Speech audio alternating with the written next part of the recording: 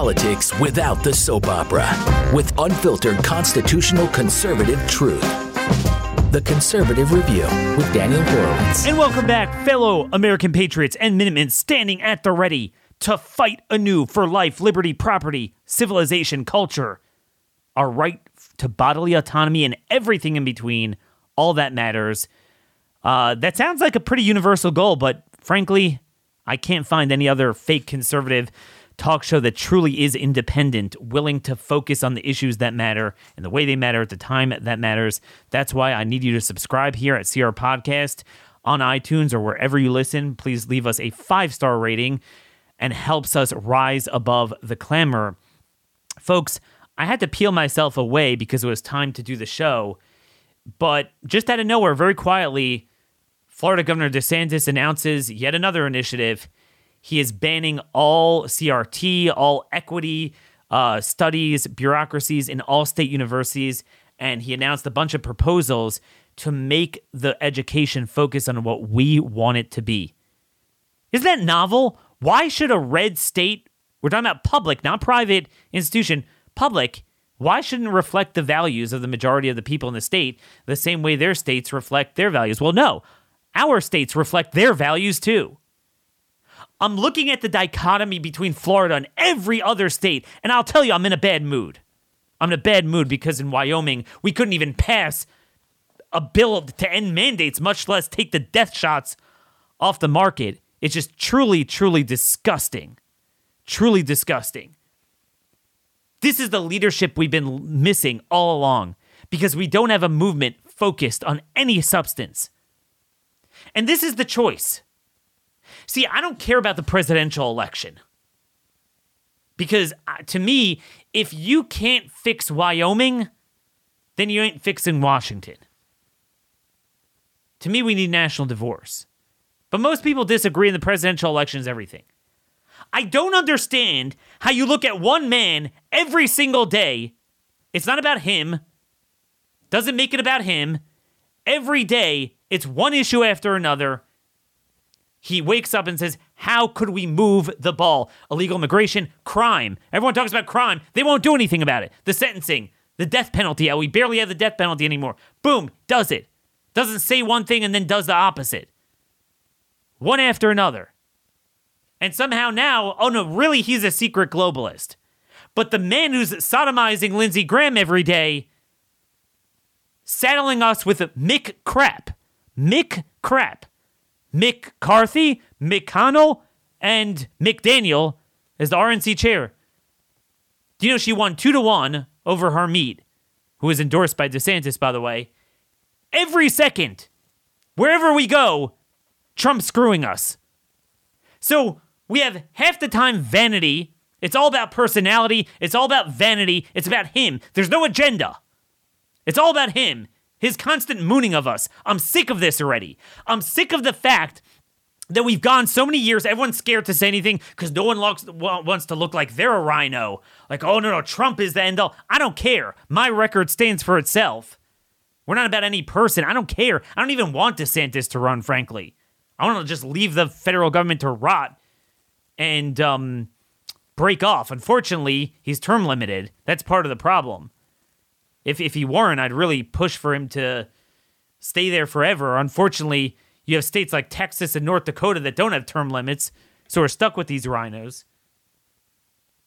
But everywhere we turn, he endorsed McCarthy and dumped on the guys that were fighting for better rules. Endorsed McDaniel, like why? Senselessly. And then we have this Tony Gonzalez guy in Texas who's single-handedly blocking legislation, Chip Roy's bill, to block and turn around all illegals because he says, oh, I want asylum. By the way, he voted for gay marriage and gun control. That was another gratuitous Trump endorsement. Every time we try to fix the system, he drains us rather than the swamp. So we're going to have Pedro Gonzalez, one of the great young minds of our movement, really one of the greatest. He doesn't get enough credit, so that's why I'm going to elevate him on this show.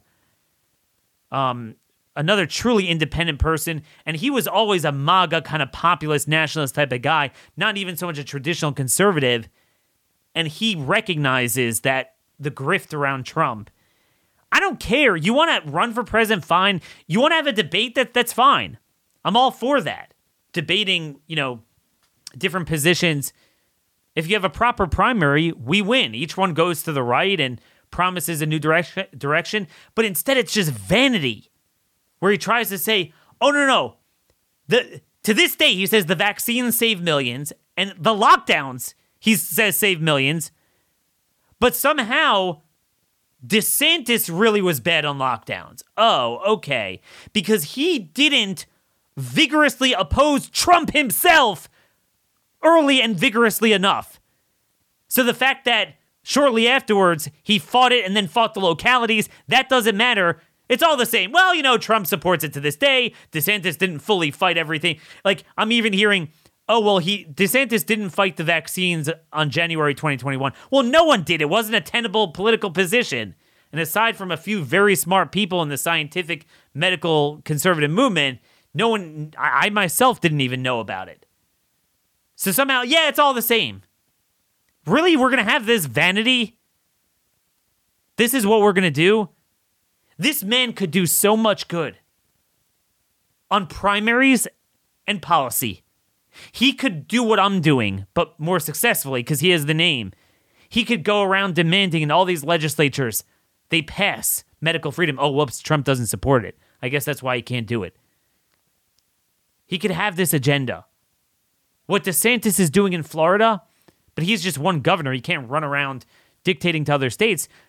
Trump could hold rallies in legislative sessions and support our cause.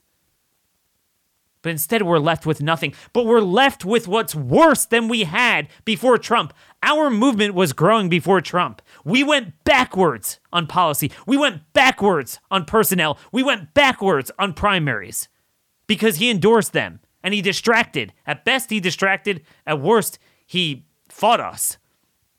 Everywhere you turn, illegal immigration, it was worse under Trump than under Obama.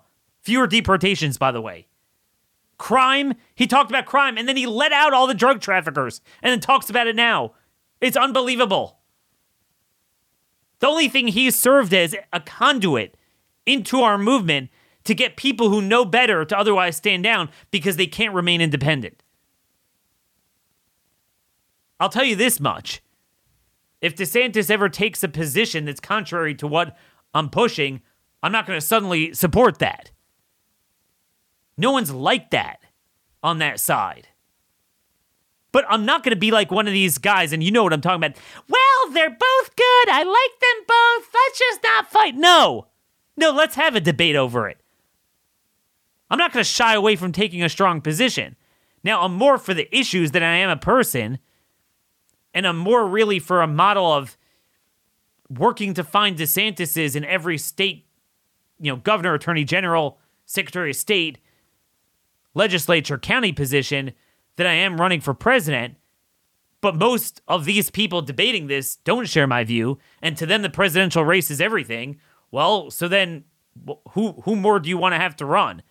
Both in terms of policy outcomes and electability. I mean, when have you ever had someone bring along that package? All right, you could ask questions, verify his views on every issue, that's fine. But look at what he's doing prima facie.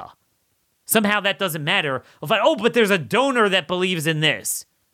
Whereas with Trump, prima facie, he's endorsing McCarthy. He's endorsing jailbreak. He's running around with Lindsey Graham. He's endorsing Ronna McDaniel. He's dumping on prima facie the freaking death shots he's saying saved 100 million people. He is more supportive of it than even the CDC is. And again, it's not just that this is one issue. It's not just that this is a fulcrum of multiple issues of the Great Reset, which is every issue.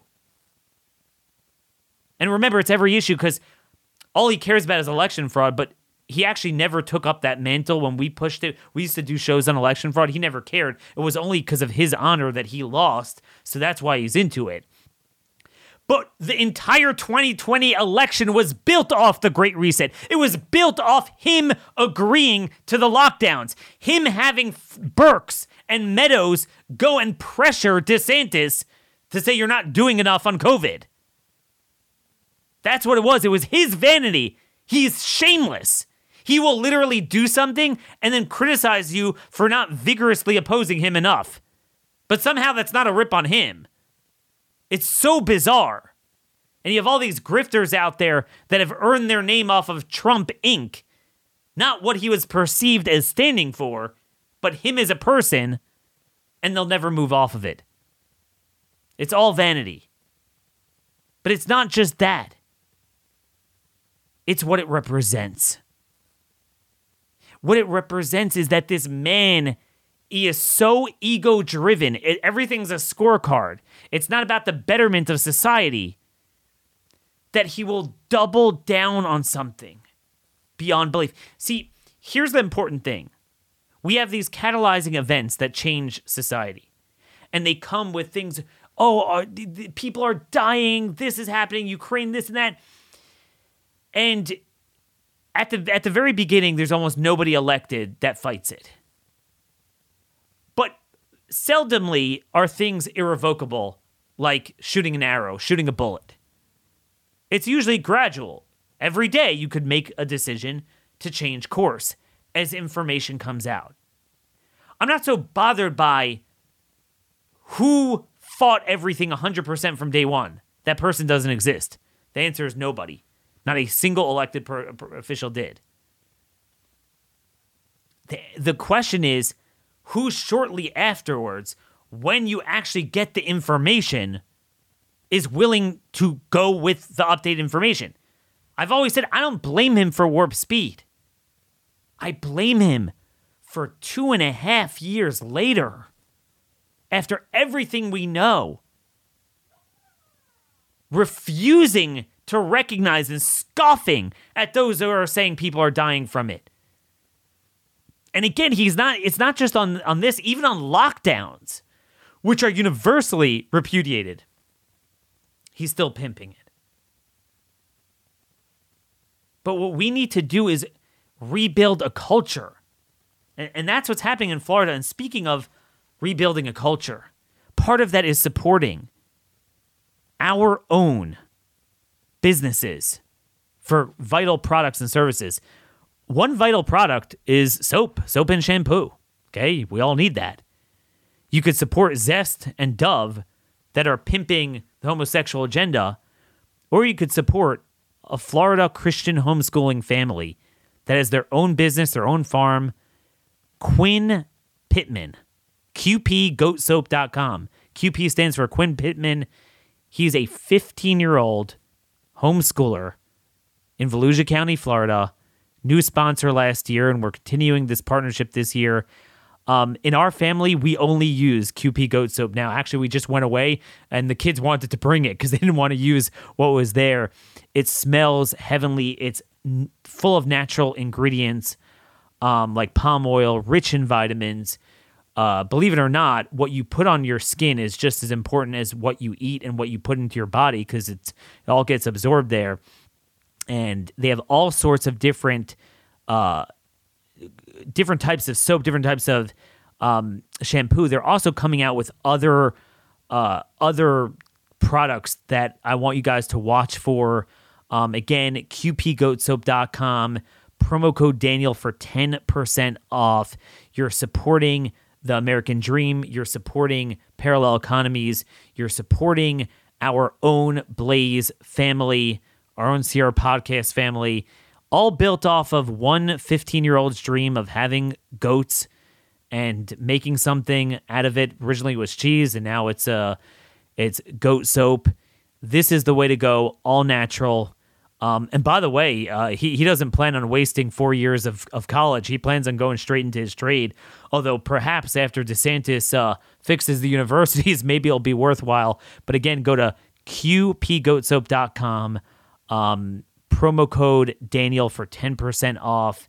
Truly, truly honored to continue this partnership into the new year. And by the way, the new year is just going by. The first month in the can already. And I feel desperate that the first month of these legislative sessions, we've barely done anything. But here we have in Wyoming, HB 66 is dead. We have literally CDC admitting this is a death shot. Do you know there's a new study out about prion disease, Creutzfeldt-Jakob, which we're warning about for a long time, makes your brain go to mush.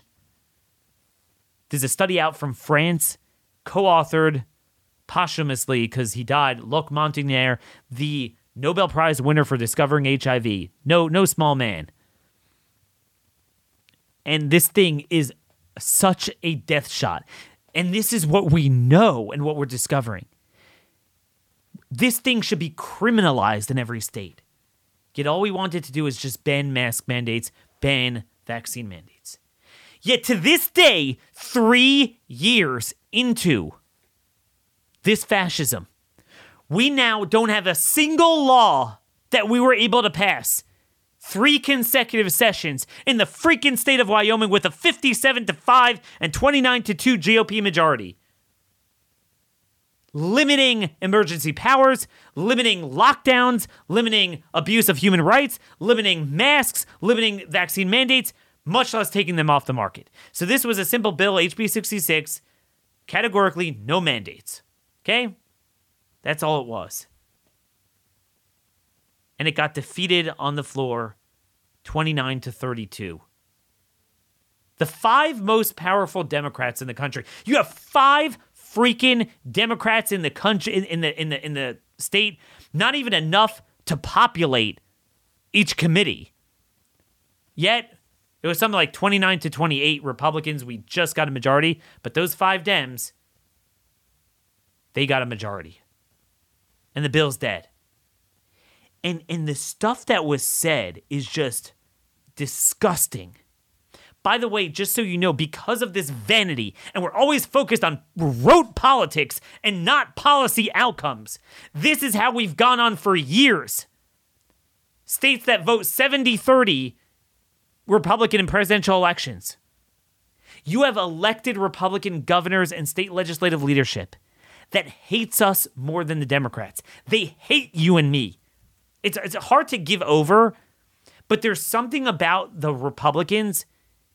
I admire the Democrats. They're consistent. They're principled. They're done.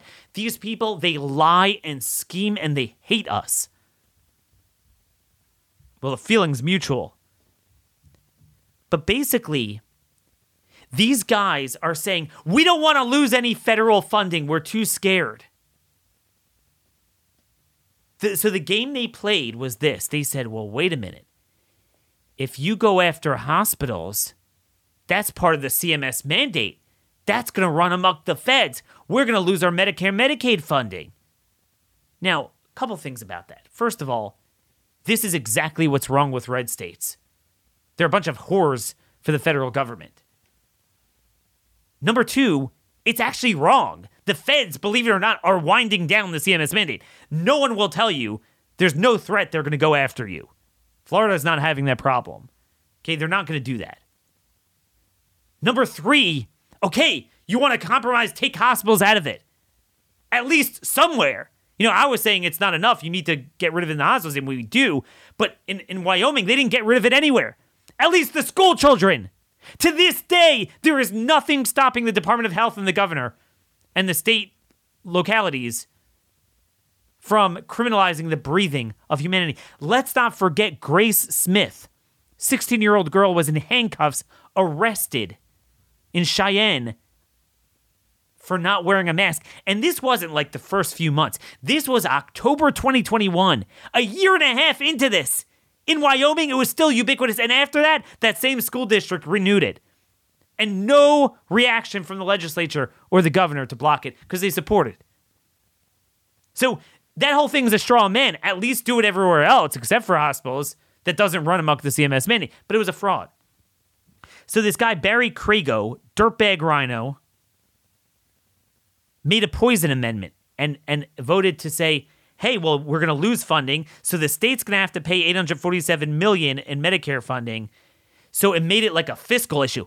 So he attached the amendment that if the feds cut off funding, we're going to have to kick in $847 million to the bill. So the amendment passed, adding that provision to the bill. And then, oh, well, now the bill is going to be too expensive. So mind you, these dirtbags had no problem whatsoever spending billions in a tiny red state from the Department of Health on Joseph Mengele, on promoting the shots, on locking people down, on pimping, contact tracing, spying, all this voodoo that everyone knows didn't work. Suddenly now, to rectify it, they become fiscal conservatives. So 32 no's, 28 Republicans, including Speaker Albert Summers, voted on the side of medical tyranny.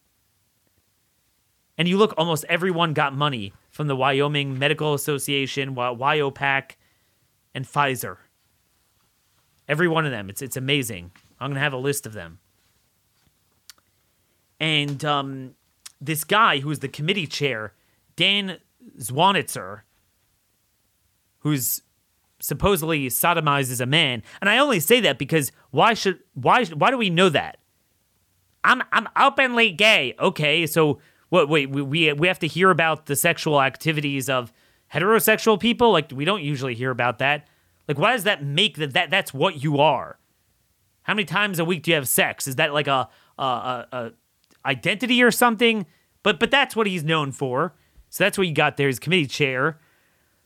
And he had the nerve to invoke pro-life rhetoric. He said it's a game of chicken with the feds. Is it fair or right that they'll cut off funding? I don't know. But you don't want to risk people's lives. We can't afford to be playing with this many people's lives that are in the hospitals and critical care facilities. So wait a minute. He doesn't care about playing Russian roulette with the lives of people, mandating that you put the shot in. But somehow you have a fundamental right to Medicare funding, but you don't have a right to not have a death shot be jabbed in you. That's the perverted thought process of these dirtbags. Another fecal matter, Jerry Obermuller from Casper, he invoked a story about a pastor once told his father that the smallpox vaccine was a gift from God, and how amazing the shots are, and we're responsible for our community to save everyone. I'm like, wait. First of all, they took the other shots out of the bill. It's only the COVID shot. And second of all, this is a mandate bill. Okay, we're not taking away your ability to get those other shots. You can get as many as you want. No one's blocking that. Okay? We're talking about mandates. It's a gift of God. So any medical procedure I believe is a gift of God, I could mandate on Jerry Obermuller's body? What a piece of garbage. I'm telling you, the Republicans believe in the Democrat issues more than the Democrats do. Democrats just want control. Republicans actually believe in it. Most Democrats are kind of like wink and nod. They know this thing is killing people. The Republicans actually still believe in the COVID shots more than the Democrats do. So this is what we have there. We haven't even gone after the masks in schools, the lockdowns, anything, closing churches. Nothing that was done has been rectified in the state of Wyoming. And this applies to a lot of these red states. Wyoming's particularly bad because there's not even a watered-down version of anything that they've passed on COVID. Nothing. And now we're done. In most states, you can no longer introduce legislation. The governor, the Department of Health, they could legislate your body 365 days a year. But through the legislature, you have 3 minutes. Now we have to wait another year for legislation. How's that for representative government? Truly disgusting. But this is what we needed, a voice. Could you imagine if Trump lived up to his reputation from all the MAGA Inc. people and Populist Inc. and Trump Inc. people? And he would go around and work with us on these issues and the primary challengers. But it's all about him. And look at this contrast. Liz Cheney, when the people truly got a choice and they knew what she was about, she lost. She got less than 30% in the primary. Yet that state is full of Liz Cheneys. And we can't get them out. Because the only effort that ever arises is if it's against Trump personally. And I say personally, because remember, Even McConnell, Trump preemptively endorsed him in 2020, which is why we couldn't get rid of him. He only turned against him once it became personal with impeachment. Had nothing to do with the policies that McConnell was doing. So you had remember all those clowns during the speaker's fight? They're following Trump's cue of endorsing McCarthy. They're like, Daniel, McCarthy's not the problem, it's McConnell. Yeah, you idiot. And when I tried to get rid of him, we couldn't because your buddy preemptively endorsed him. Do you know during the Trump era, we had the worst record in modern history of knocking out incumbent rhinos in primaries because Trump preemptively endorsed every one of them, except for the handful that it became personal with. Do we really have time for personal vanity? Is this really what we're going to do? Again, I would welcome a vigorous primary where each one is proposing better policies than the next and we're winners. But I think as you can tell, this is not what it's going to be. His game is he's full of mud. He's in the mud. His whole body's covered with it. So nothing ever sticks to him. Doesn't matter. He can engage in sodomy with Lindsey Graham on live TV. It won't matter. He's still Trump, and I love Trump. Trump. But what he's able to do is grab the heel of his opponent and get it dirty. Well, you see, you're like me too. There's no difference. That's the game. He actually attacks you at your strong point, not your weakest point. He did that in 2016 too. What have we gotten out of the last 7 years or so of this endless Trump show, where our entire agenda is beholden to one man? What have we gotten from that? Where are we today? Don't tell me these ephemeral accomplishments that were temporary and got reversed. In totality, at the end of the day, are we better off economically, socially, culturally, liberty-wise, security-wise, crime-wise, today or before? And what Trump did is he activated the left as if he was the most right-wing guy around. And then he either didn't do anything to fight it or he downright endorsed the problems. So we get the worst of all worlds. The worst of all worlds. Again, I don't even care. Honestly, he can't win a general election. I don't even know if anyone could, but he certainly can't. And even if you could, you're not going to fix the 90-10 Rhino Senate. You're not going to fix DOJ and DOD. I don't care. But what I do care is about the platform of running for president. What that influences what we do in the few spheres that we could actually influence anything. But I'm just so pissed off. I think I'll bring in our guest now before I blow a gasket on you guys.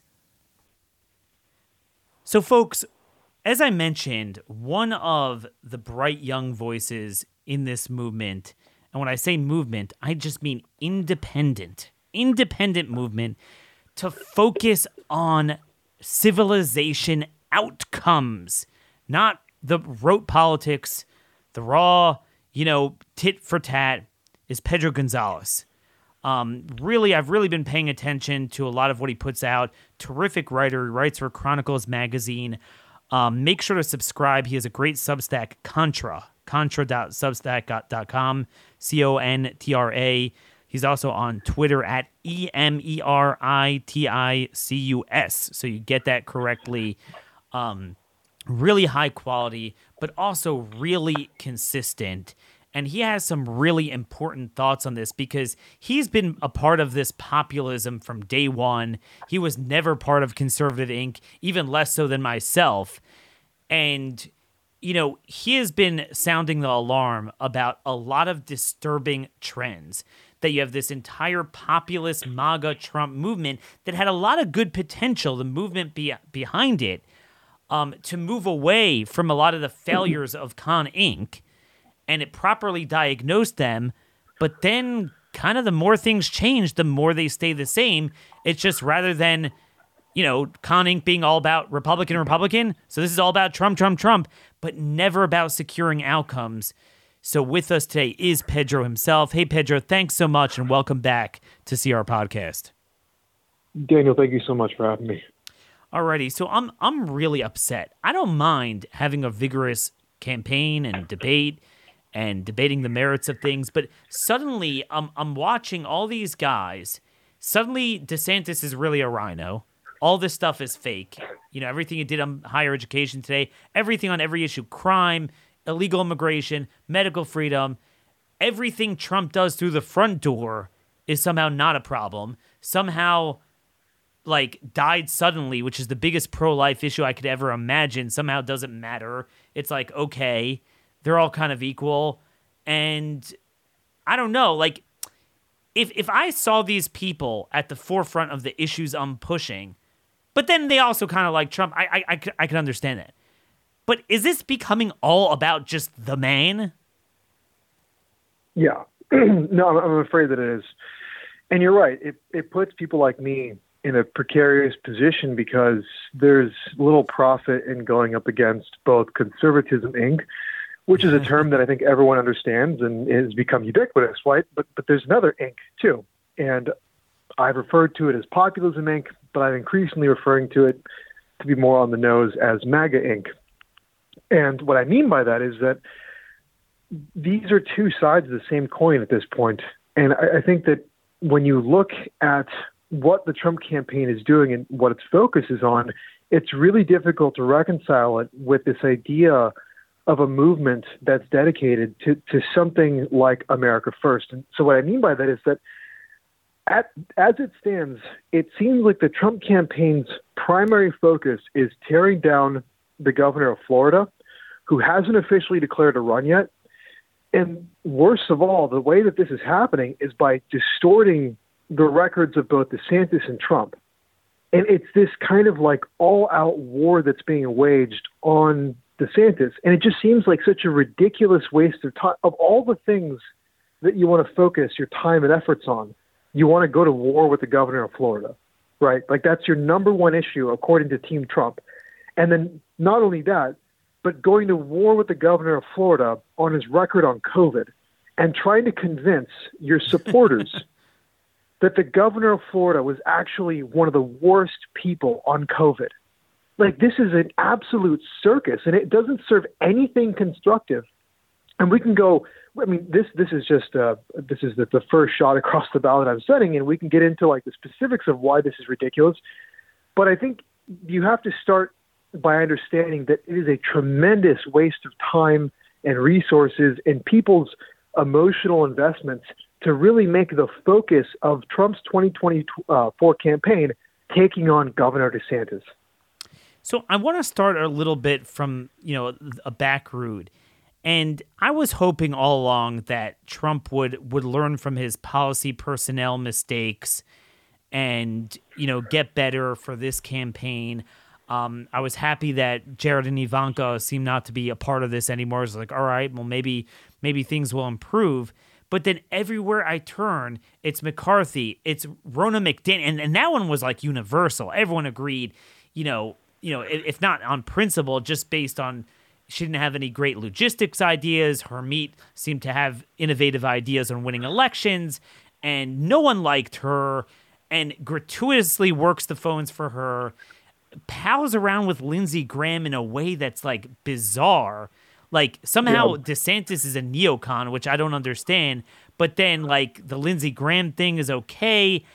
I mean, is there any sign that the personnel problems we had, like Kelly, Mattis, Tillis, pretty much everyone except for Russ Vought, heck, even Christopher Wray. Christopher Wray was not a holdover. That was his, we had that opportunity to fill that. Is there any inkling that the personnel problems have changed? No. In fact, they're worse, I think. And again, it's simply insane that we have to talk about this, but it all somehow gets deflected through this bizarre fixation on DeSantis. And I mean, I guess it's not bizarre if you accept that the Trump campaign is apparently deeply afraid of the governor.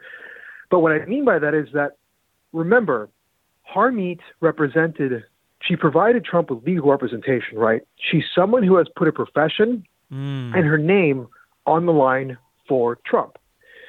But the moment that DeSantis said something nice about her, important parts of Trump's influencer base on social media, and if you're not on social media, God bless you and don't ever get on, but these people try to influence the conversation. Well, the moment that DeSantis said something nice about her, people turned on Harmeet. Suddenly she became kind of a crypto leftist, or worse, part of DeSantis' secret plot to make him look bad by endorsing. He didn't endorse her. He just said something nice about her, but they took it as an endorsement of a candidate other than Ronna McDaniel, who overnight we all forgave Ronna McDaniel, right? That was the Trump campaign's. There were two lines of attack. One, he didn't publicly endorse her, which is absolute nonsense. His gatekeeper, Susie Wiles, who runs his fundraising operations and Trump's endorsements operations, she's the CEO of the Save America Leadership PAC. She has been paid almost $300,000 by Ronna's RNC since just last summer. And she openly went to war with even people to her right, she went to war with members of Trump's support base who were critical of Ronna. She told the Associated Press that the attacks from the right against Ronna were all baseless. And she suggested that anybody who was basically criticizing Ronna for mismanaging funds and blowing elections was lying. This is Trump's gatekeeper, right? Wow. Oh, but he didn't publicly endorse her. It's absolute nonsense. And then again, we all just decided that Ronna's fine. Why? Well, because Team Trump told us that she was fine. The same thing happened with McCarthy. That's what bothers me. I want to stop there. I don't mean to cut you off because you're saying something very profound. Let's cut Trump out of this. One of the things that pained me, and I was doing this a little bit before you. I guess I have a little bit of gray hair on you. So I started in this earlier, a little bit older, and the thing that always pained me is that the issues never mattered. It was always like they'll accommodate themselves for the Republicans. So when the Republicans became into sodomy, all of a sudden we're all into that. And that's what bothered us about Con Inc., that it really was a fraud. And when you looked at it, it really was just a protection racket for the GOP. There was nothing really independently conservative about it. So in comes Trump, channels a lot of the anger, a lot of the concerns. And now they're doing the same thing with the guy, but even more vigorously, because nobody ever supported a GOP establishment figure the way the base loves Trump. So it's like, oh, so Rona's great and Harmeet sucks. Okay, yeah. Okay, so DeSantis sucks. Oh, I guess that's okay. Oh, yeah, the vaccines are horrible. Oh, Trump just says they're great. Yeah, I guess they're not so much a problem. I mean, I'll never forget when in 2016, there was a period of time, and it had to do with Newt Gingrich, and I don't remember. It was like a couple months before the general. It was a general election. Trump was waffling on immigration. He was like teetering on his policy. What would he say with the DREAM Act? And Sean Hannity perceived that he would go in one direction. He's like, oh, the DREAM Act is fine. And then the next day, kind of, Trump went the right way. And it was like, oh, no, it's not fine. I mean, literally like that. Like, oh, whatevs. Yeah. Yeah. No, I mean, this happens on everything, right? And you can actually just, every time Trump attacks someone, you just need to kind of cross-reference it with a previous statement. And you'll see that it's a ridiculous contradiction. Like now so Ronna McDaniel and Kevin McCarthy, they're not the villains now, right? It's Mitch McConnell. Trump endorsed Mitch McConnell in 2020. Like this, it's just ridiculous. Like it's gaslighting. It's an attempt to get you to not focus on the fact that Trump is his worst enemy, and by extension, his movement's on worst enemy, right? And now the new thing is like, oh, he's attacking the Club for Growth. He called them the globalist group. Trump was buddy-buddy with the head of the Club for Growth. I know people will say, oh, well, the Club for Growth attacked him in 2016 or whatever. Yeah, true. But until very, very recently, Trump was buddy-buddy with the head of Club for Growth. They hung out at Mar-a-Lago regularly. The guy flew on Air Force One and got personal shout-outs for Trump until they disagreed on Oz. The Club for Growth attacked J.D. Vance. Trump didn't like that, but he was fine. Well, apparently that didn't break the friendship. Yes. Right? What really broke the camel's back was, of all things, was when the Club for Growth started attacking Oz. I've noticed the common denominator there, Pedro. I've noticed it, that it's only one direction. The loyalty is only to the left side, not to the right. He'll throw the right overboard if he disagrees on something, but the left, somehow it's like whether it's Elise Stefanik or Lindsey Graham, those types, it's like ironclad. They never fall out of his graces, but the loyalty, like you mentioned with Harmeet, the loyalty only seems to be one way. Yes. And I think that's ultimately what people need to understand, because I think that the loyalty line is really powerful, because it's kind of like a moral, it's an attack on your sense of morality, right? Like, you don't want to be disloyal because there's something deeply immoral about being disloyal to someone that has done something to earn your loyalty, right? Because it suggests ingratitude. And I think for conservatives, that's emotionally very powerful. But then when you actually look at how loyalty operates in this context, it's loyalty to basically to just Trump and not to anything higher. And okay, why does that matter? Because the mandate is more important than the man. And when the man himself is betraying the mandate, who are you going to be loyal to? The guy who's undermining his own movement because of some personal fixations and issues or whatever, or the mandate that is supposed to be bigger than anything. And I think that's why I started to make a distinction between MAGA Inc., because it's really just the new Conservatism Inc. And when Lindsey Graham is headlining Trump rallies for 2024, and when Trump is endorsing Kevin McCarthy and going to war with his own base for Ronna McDaniel, what is the difference between MAGA and Conservatism Inc.? So there's that, right? MAGA Inc., we have to establish that is a thing that exists and then separate it from the concept of America first. Because if you conflate these two things, you can basically kiss whatever progress you've made in the last 2 years goodbye, because it's going to be subsumed in this grift, in this Conservatism Inc. grift that just has a red MAGA hat. And that's what I'm starting to see, the convergence of Con Inc. with MAGA Inc. So it's standing down on COVID fascism. It's supporting McCarthy. It's supporting Oz. We're starting to see how they converge with each other. So we're getting the negatives of MAGA Inc., but not the positives. It's almost like the lowest common denominator, the LCD of the two establishments, the Trump establishment and the one that predated him. Speaking of loyalty, could you talk about what happened with Peter Navarro? Yeah. Oh man, this honestly, this makes my blood boil. And you want to talk about loyalty? I think there are Trump supporters who are way more loyal to Trump than they should be. And I think Navarro is one. They would never admit that because they're good people. But I think Navarro is one of these people. So you might have forgotten this, and most people have. And this is why it's my thankless job to remind people of this stuff. But Peter Navarro publicly attacked Fauci when it mattered. He went after Dr. Fauci, and this was in the summer of 2020. And the Trump administration's response in the summer of 2020 was to openly critique Navarro for attacking Fauci. Trump said that he shouldn't be doing that, and he said that basically everything Navarro wrote critically about Fauci was wrong. Yep. And that and in the summer of 2020, Trump said, I have a good working relationship with Anthony. And then, so there's one, right? And so if you don't know who Peter Navarro is, he was one of the only people that survived the entire Trump administration who was actually not a grifter. He's actually a nationalist. You know, he actually believes in bringing manufacturing back, unlike, guys like Larry Kudlow and all, basically these Con Inc. types. And he also wrote the best screed on how he believes the election was stolen. So, I mean, he was very loyal to Trump. Yeah. Yes. Extremely loyal. He's an absolute true believer. And again, I don't think he would ever say a bad word about Trump.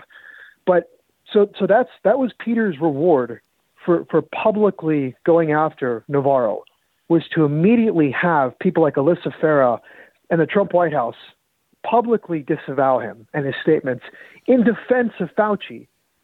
So that happens. And then later we find out that there was actually a plan in the Trump administration to pass basically to hold a presidential commission that would investigate Fauci and funding for the Wuhan lab, basically to get to the bottom of where this came from and who was involved, in the origins of COVID, and then also to attempt to hold China accountable for the pandemic, basically some kind of like reparations plan. You owe us something for doing this to us, right? But that whole thing, this is Peter Navarro said this, the whole thing was killed by Trump's economic advisors. Like, he specifically named Larry Kudlow. So basically and again, Navarro is being very charitable. He says, it's a quote. He says, Larry Kudlow is an idiot. You can quote me on that. And that's actually the quote. But basically, Trump allowed his economic advisors to talk him out of holding Fauci accountable, investigating the Wuhan lab funding, and holding China accountable. Why? Because it would make for bad press. It would seem too partisan to do that. And this has been completely memory hold. And again, Navarro, who I think would have every right to be furious about what happened, still is super loyal to Trump. Super loyal. And will still defend him. It's like all those people that literally gave their lives for him on January 6th. And a lot of people did a lot of suicides and everything. Even to the extent there is a movement focused on J6, and I think you know who I'm talking about, it does seem to be more of a concern about Trump's image itself rather than the people involved and then what it portends for the rest of conservatives, right-wingers in America on what the FBI is doing. It's all about the man. Yep. Yeah, and look, I know that our side is not supposed to do this, but there's an article in the Washington Post by a guy named Aaron Blake. And this gets to the point of loyalty too, right? And how loyalty is a one-way street. So it's called Trump's Opening Volley at DeSantis Doesn't Make Much Sense. And it's not a very long piece.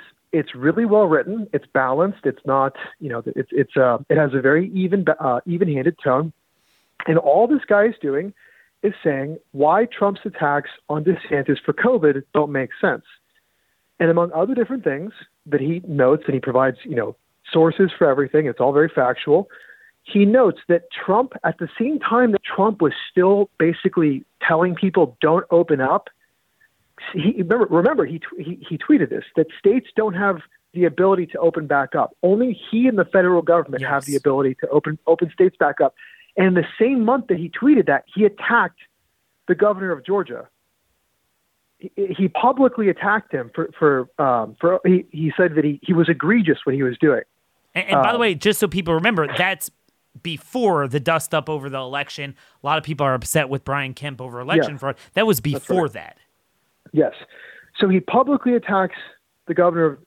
He publicly attacks Kemp in the same month that he says only the federal government can open the states back up.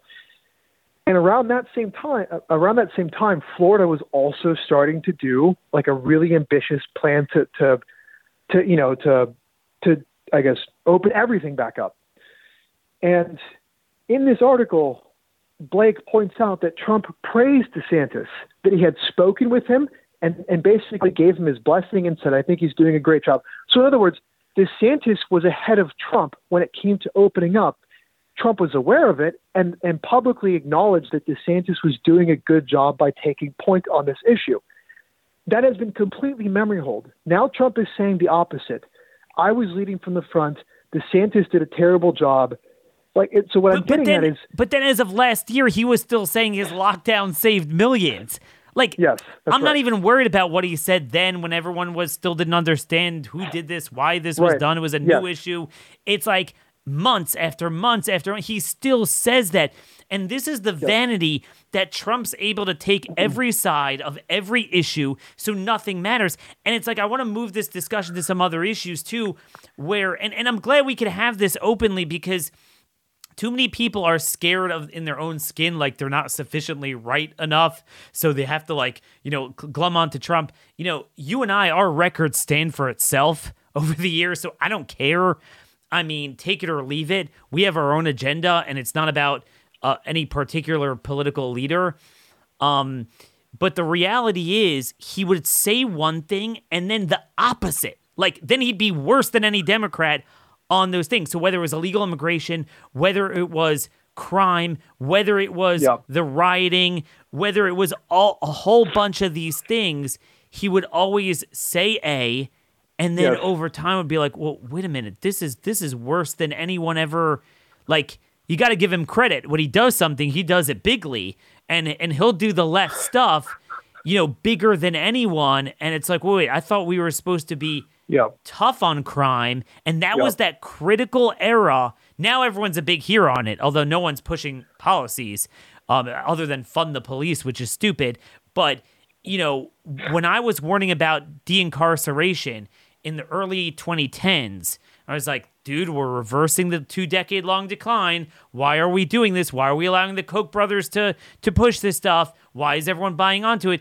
And Trump legitimately, before he became president, dating back to his book, he was always very consistent on that issue. He's very, tough on crime type of guy. And I never saw that coming. Like, I knew he would be a disaster on a ton of things.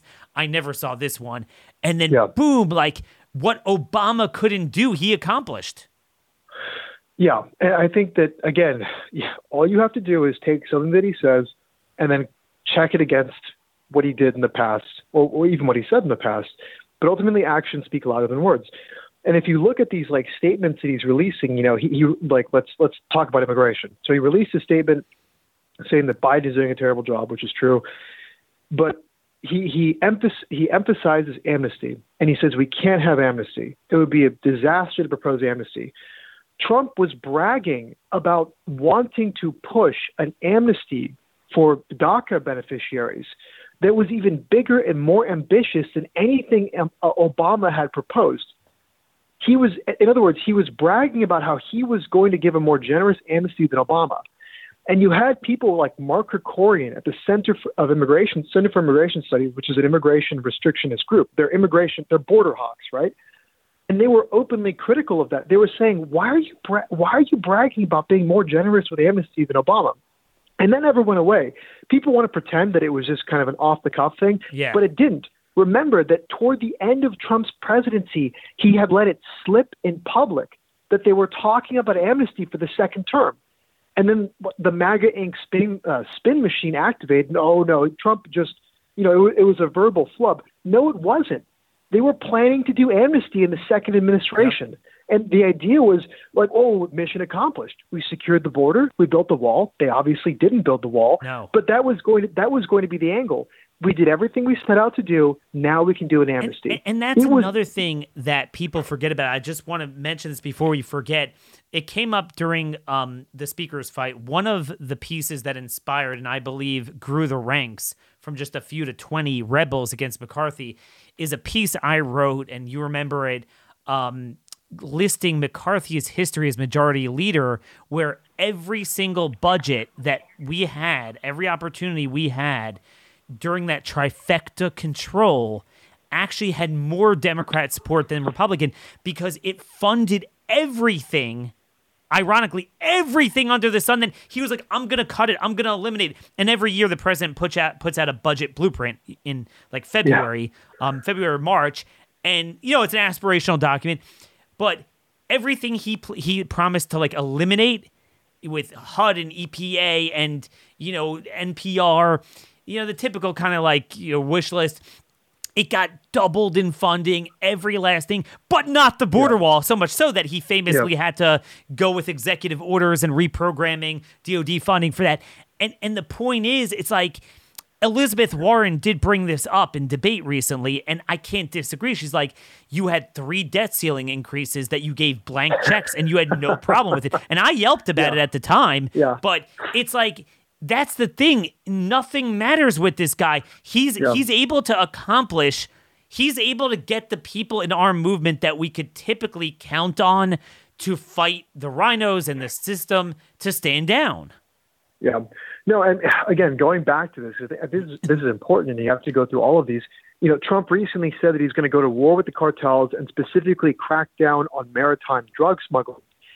The First Step Act included a provision that gave leniency to maritime drug smugglers. And a lot of these guys are foreign nationals. In other words, the Trump administration gave unprecedented leniency to drug traffickers that allows basically judges to have the discretion to shorten their sentences. So I'm going to crack down on exactly the kind of people that I gave sentencing leniency to in my first administration. And then China is buying up our country. That's his new thing, right? That's true, right? And Trump did do some good things against China, like tariffs. But at the same time, again, totally memory hold. Right at the end of his administration, and this is when it counts because the end of the first administration was telegraphing how the second administration was going to go.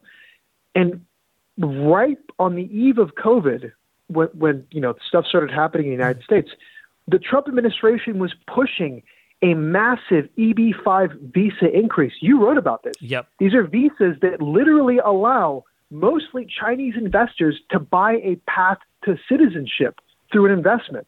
And the it Trump ties into the real estate, increase, commercial real estate industry is very into that. Literally buying up our country through real estate. And Trump wanted to lower the plan, which involved Lindsey Graham, by the way. The plan was to lower the investment floor. So in other words, citizenship would cost less and also increase the number of visas available by like more than 600% or something, I think. I think you were the one that did that analysis, right? Yep. And this was like during COVID, when COVID started. Yes. And that COVID is the only reason that it died, because it would become just indefensible to pass a visa giveaway for Chinese people amid the Chinese virus, right? Which is what Trump called it. And then his new thing is, hands off Social Security, which is his new line right now because he wants to sound populist again. Again, toward the end of his administration, they were talking about basically trading stimulus checks for Social Security checks. They wanted, like, they came up with this like half-cocked idea to basically undermine Social Security in exchange for getting like a COVID check. It was the worst of all politics and policy mixed together. Just like so ridiculous, and like the timing was terrible. But now it's hands off Social Security, and you could, like, the list goes on and on and on. And the point is that almost no one on our side wants to actually hold Trump accountable on his own record. And part of it is fear. Like, I'm not benefiting from telling people about this. Like, people think that I could tell folks. I could tell folks Pedro does not earn a lot of money. Pedro earns less money than I do, and I was eligible for the stimulus checks. So let's just, I'm just going to put that out there. And that's the thing. I mean, we put out high quality work, and it is what it is. And, there are some better elements of the MAGA movement, but I don't see them like, I don't see the Steve Bannons, the Peter Navarros, like, in Mar-a-Lago. I don't, like, the people around him now. I don't, it's just random. Like, who are they? It's mostly flatterers, which is the absolute worst kind of people you can surround yourself with. I mean, I don't know how else to put it. It's flatterers and conning people. I mean, Susie Wiles is the best example I can give people. And I think that there's been this weird effort to kind of diminish her role in what she does at Mar-a-Lago. But if you don't know who she is, I mean, she's as establishment as they come. She actually used to work with DeSantis, but they had some kind of a falling out, which I think there might be something going on there where she's kind of like contributing to Trump and his paranoia about the governor.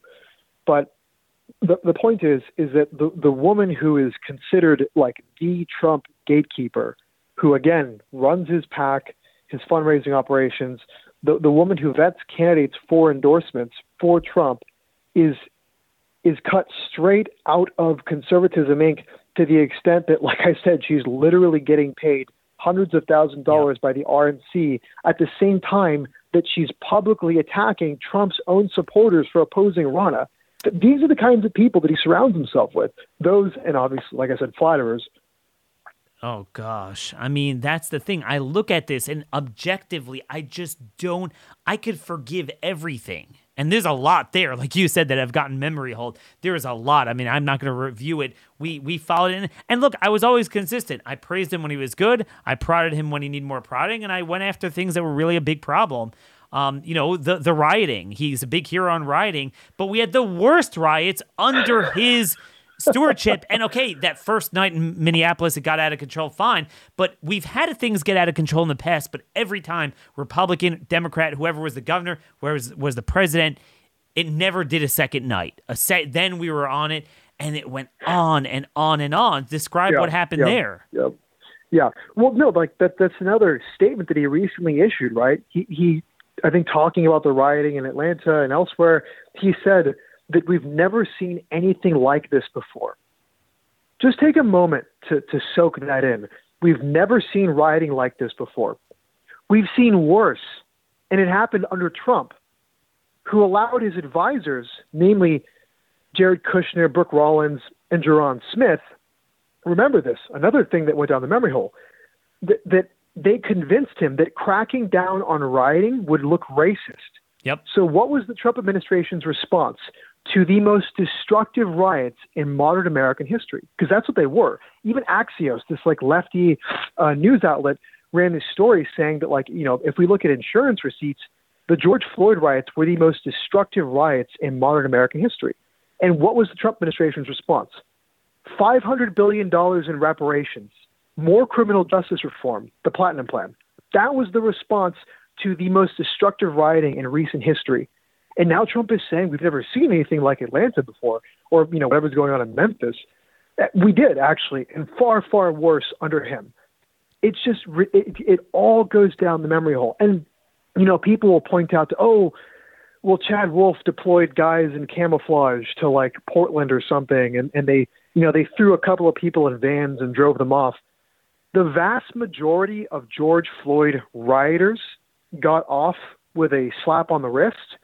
And that whole operation that, you know, was where you had these guys in camo and they were like arresting organizers or whatever, that lasted like a week. And it was literally a publicity stunt by Chad Wolf, who was terrible on immigration, by the way. One of the worst people on immigration, did nothing to build the border wall. I fought his nomination, and that was, again, the second appointee. Okay, you make a mistake on your first one.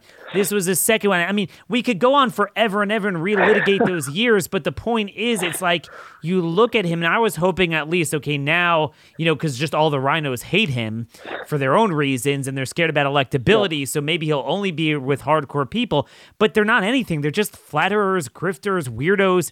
I mean, there's no strategic thinking. There's no understanding what is it we want other than politics and personality itself. Yep. It's nonstop. And again, you're right. I mean, you know, I could say a lot of my issues and it will be universal. The minute I mention Trump, it's never going to gain me people. You can only lose because still a good percentage of hardcore, you know, conservative listeners like Trump. There's nothing there.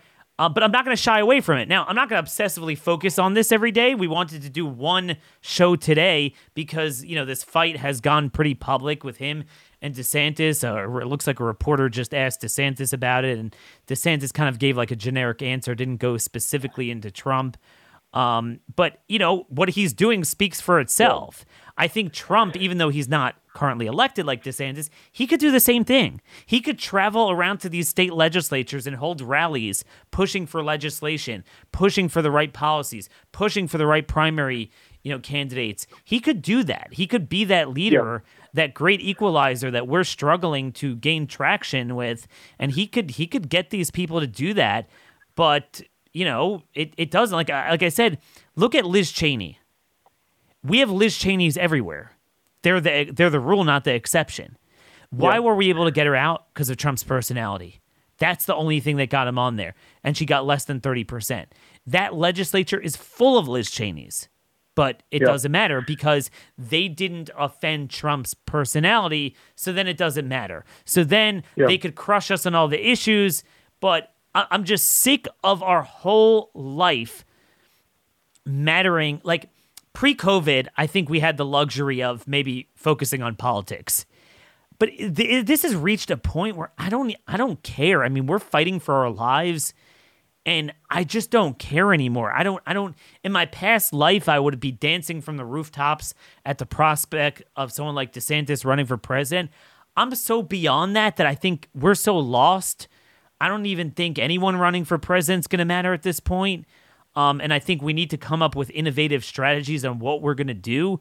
But certainly, it does help to have someone that messages the right issues, gets it done. And it certainly doesn't help for someone to message the wrong issues. Final thoughts before we sew up. No, I think that's right. Look, I don't like being the guy who is screaming about the disconnect between Trump's rhetoric and his record. It doesn't profit me much to do that at all. But I'm doing it precisely because there are good people who still support him and believe in him. Yes. And I mean, you know what? The biggest indicator of this is the fact that he's the king of small dollar donations from people who don't have a lot of money to give, but give it because they're desperate and they put their hope in him. And it just feels like I have an obligation to point out to them that Trump is leading them astray and that this is entirely about him. I've never attacked Trump supporters. I am America first. I defend Trump supporters and the things they care about, their anxieties and their aspirations, because they're my own. But I also feel like you have to defend them from Trump himself. Otherwise, you're just lying to yourself or you're grifting. And we could debate the past, but I think what everyone needs to ask is, henceforth, what is his value add? Henceforth. You know, everyone has diminishing returns in politics. Everyone has their time, their place. Where we sit now with the issues, with what we're confronted with in 2023, what is the value add of that man? And not what you think he is and what you're projecting upon him, but look at what he's doing, what he's saying, what he's focused on, why he's focused on it, the people around him. And I don't understand it. I don't understand it. And it's hard to remain silent about the 800-pound gorilla in the room, which shouldn't be. You shouldn't have any one person. The left is, you know what I love about the left? The rise of the Fourth Reich occurred when? Under a guy who is a scarecrow. He's a nothing. He's a dead man walking. Biden is not the leader. He's a reflection of it. He's a nothing. Because they have a movement. It's not about one person. They could stick up a half-dead guy for president. They have everything down from the NGOs to the county Democrats to the state Democrats. They have a bigger movement. The left has a bigger movement in Wyoming than we do in Wyoming, much less their official states. They have everything. There's not a single subcommittee of a tiny legislative committee in a tiny rural red state that the left is not engaged on every single issue. Our side doesn't exist. We just want, who's going to run for president? No, that's kind of like putting one log in a campfire and dumping a bunch of lighter fluid and having a second where it bursts up. You got to build a movement, and we don't have one. And people who thought that Conservative Inc. would be replaced with this MAGA movement, in many respects, it almost seems like we've gone backwards for the reasons we talked about. Where could people find more about your work? Really, the hub of everything I do is at contra.substack.com. If I publish original writing and analysis there, I also will share, interviews and other work that I do outside of that, like this interview that we're having right now. So that's really, I think, the best place to find me is because I've also got links to my social media accounts there at contra.substack.com. Truly independent material, substance. That's what we need. Substance and independent. Folks, we're way out of time, but I think this was worth it. If you have a comment question for Pedro and myself, Daniel Hurwitz at startmail.com is the email, at RMConservative on Twitter. Until tomorrow, God bless y'all, and thank you for listening.